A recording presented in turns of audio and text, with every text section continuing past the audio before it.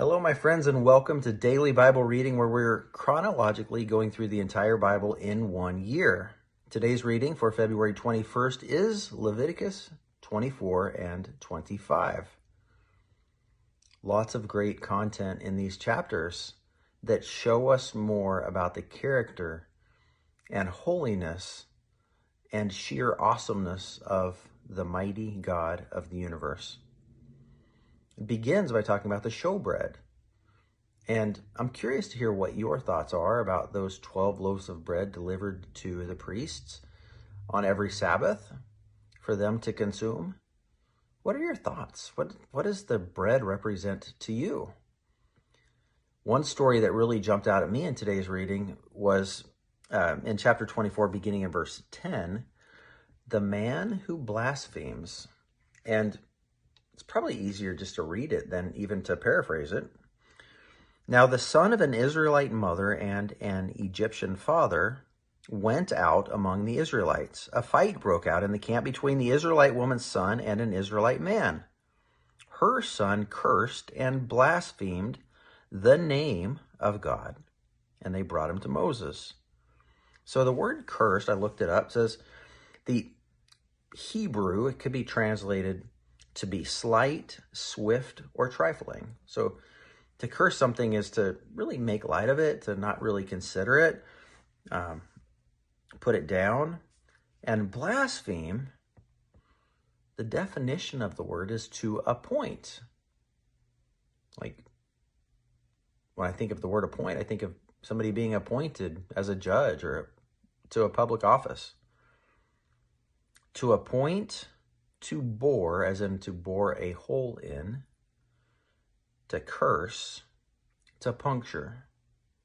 How do you puncture or bore a hole in the name of God? What does that mean? And is it worthy of death? And it is. God says to have this man stoned, take him outside of the camp and stone. And they do something very interesting. They put all of the people who heard him curse and blaspheme and to put their hand on his head, picture of the scapegoat carrying the sin of the people. And then they stoned him until his life was no more. To blaspheme, to appoint, to pierce, or to bore, as in with accusation. How do you appoint the name of God? And it reminds me of the story of Jesus when he healed a man on the Sabbath, and the Pharisees were saying, oh, he drives out demons by the power of Beelzebul, or some people translate it Satan, the devil himself. He's not from God, he's from Satan. And Jesus said, every sin will be forgiven man, except for one, blasphemy against the Holy Spirit, blasphemy against the Spirit of God, which they were attributing the work of God when Jesus was healing people, making them whole, setting them free from sin. They said he was doing it by the power of Satan. And they knew that wasn't true. They knew it wasn't true, but they had no other alternative because they were the ones who were supposed to be representing God. And yet they had no power. And so when God was actually moving through the life and ministry of Jesus, out of self-preservation, out of a desire to maintain their own status, out of arrogance, and out of a refusal to be humble despite multiple opportunities, they ascribed the work of God to the enemy of our souls. And so I don't know what caused the fight between this man and the Israelite, the son of the Egyptian and the son of the Israelite. But I wonder if that man who was who was fathered by an Egyptian, I wonder if he grew up really torn between two different cultures. I wonder if his father was there. It doesn't actually say that he was one of the Israelites or that he even stayed in their camp. It says that he went out among the Israelites.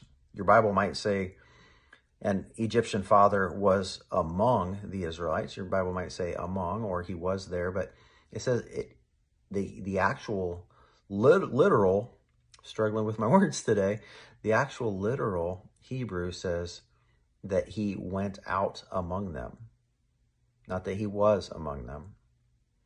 So maybe he traveled some great distance and something caused a fight. And we don't even know the names of these two men. We just know that there was a fight and that one of them cursed God and blasphemed. He attributed the work of God, or maybe something that God had said. Maybe there was a skirmish about the law. And all of these times God is saying, do these things because my name is Yahweh. And it says that this man blasphemed the name Yahweh. He attacked the character of God. And that could not be tolerated. The next chapter 25 is about the Sabbaths. It's about the year of Jubilee in which every slave was set free and every debt was canceled.